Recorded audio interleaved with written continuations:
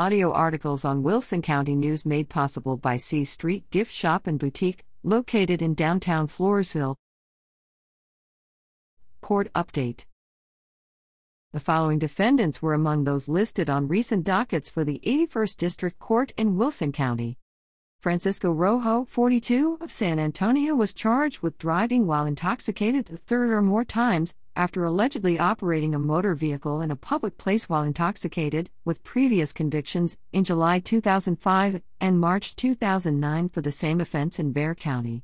He pleaded nolo contendere, no contest September 27, and was sentenced to 6 years on probation. Gilbert Adam Silva, 38, of Floresville was charged with deadly conduct by discharge of firearm, after shooting a barrel near a habitation in February 2019. He pleaded nolo contendere, no contest September 27, and was sentenced to 3 years of deferred adjudication. Nathaniel Sanchez, 23, of Poth was given 12 months of pretrial diversion in April 2021, following a charge of burglary of a habitation, after allegedly entering a residence without the owner's consent with intent to assault another individual. He is scheduled to enter a plea October 11.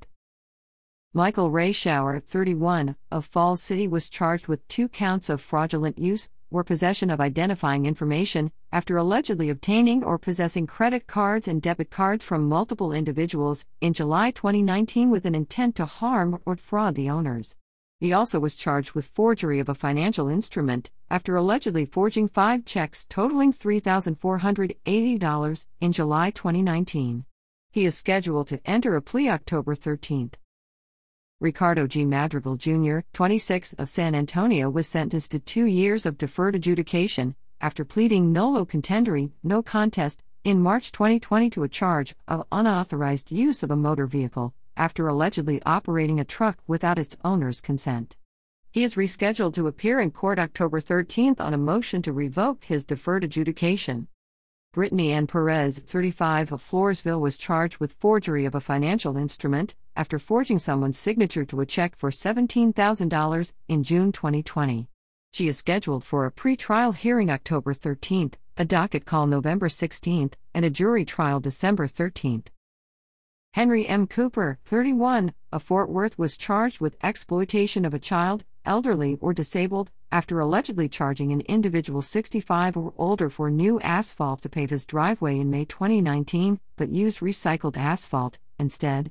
He is scheduled for a restitution hearing October 18. Leonard D. Heineman, 55, of La Vernia was charged with manufacture or delivery of between 1 and 4 grams of a controlled substance in Penalty Group 1, after possessing methamphetamine in February 2021 with intent to deliver it. He is scheduled for arraignment October 18. Anthony O. Garza Jr., 41, of Floresville was charged with theft of property with a value between $30,000 and $150,000, after allegedly taking a pickup truck in November 2017 without the owner's permission.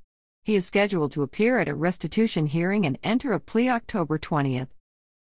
The following defendants were issued a judgment nisi which acts as an arrest warrant, for failure to appear in court on an appointed date or make alternative arrangements.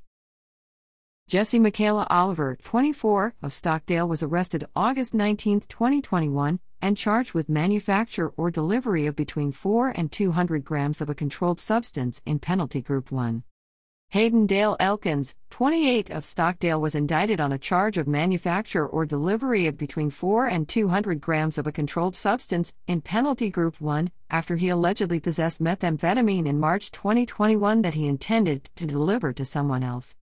Dominique Escobar, 26, of La Vernia was indicted on a charge of driving while intoxicated with children younger than 15.